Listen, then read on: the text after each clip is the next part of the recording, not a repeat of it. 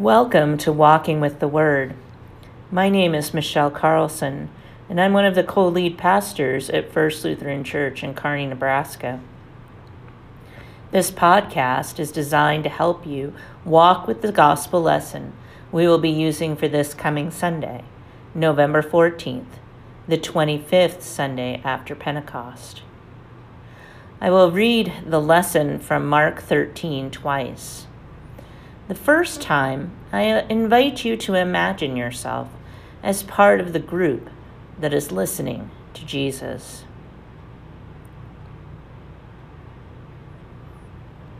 As Jesus came out of the temple, one of his disciples said to him, "Look, teacher, what large stones and what large buildings."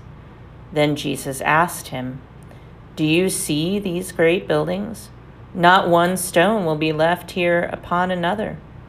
All will be thrown down." When he was sitting on the Mount of Olives opposite the temple, Peter, James, John, and Andrew asked him privately, "Tell us, when will this be? And what will be the sign that all these things are about to be accomplished?" Then Jesus began to say to them, "Beware that no one leads you astray. Many will come in my name and say, 'I am he,' and they will lead many astray. When you hear of wars and rumors of wars, do not be alarmed. This must take place, but the end is still to come. For nation will rise against nation, and kingdom against kingdom. There will be earthquakes in various places. There will be famines. This is but the beginning of the birth pangs." Consistently in the Gospel of Mark, there is a clash between God's point of view and our human point of view. I invite you to listen to the text again and see if you can hear those different points of view.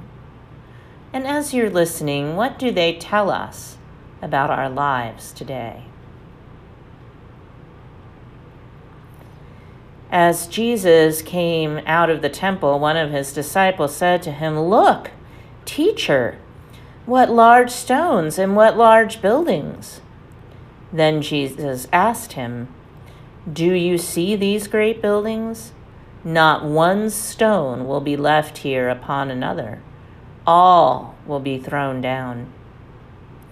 When he was sitting on the Mount of Olives opposite the temple, Peter, James, John, and Andrew asked him privately, "Tell us, when will this be? And what will be the sign that all these things are about to be accomplished?" Then Jesus began to say to them, "Beware that no one leads you astray. Many will come in my name and say, 'I am he,' and they will lead many astray. When you hear of wars and rumors of wars, do not be alarmed. This must take place, but the end is still to come. For nation will rise against nation, and kingdom against kingdom. There will be earthquakes in various places. There will be famines. This is but the beginning of the birth pangs." Let us pray. Almighty God, your sovereign purpose brings salvation to birth. Give us faith to be steadfast amid the tumults of this world, trusting that your kingdom comes and your will is done through your Son, Jesus Christ, our Savior and Lord. Amen.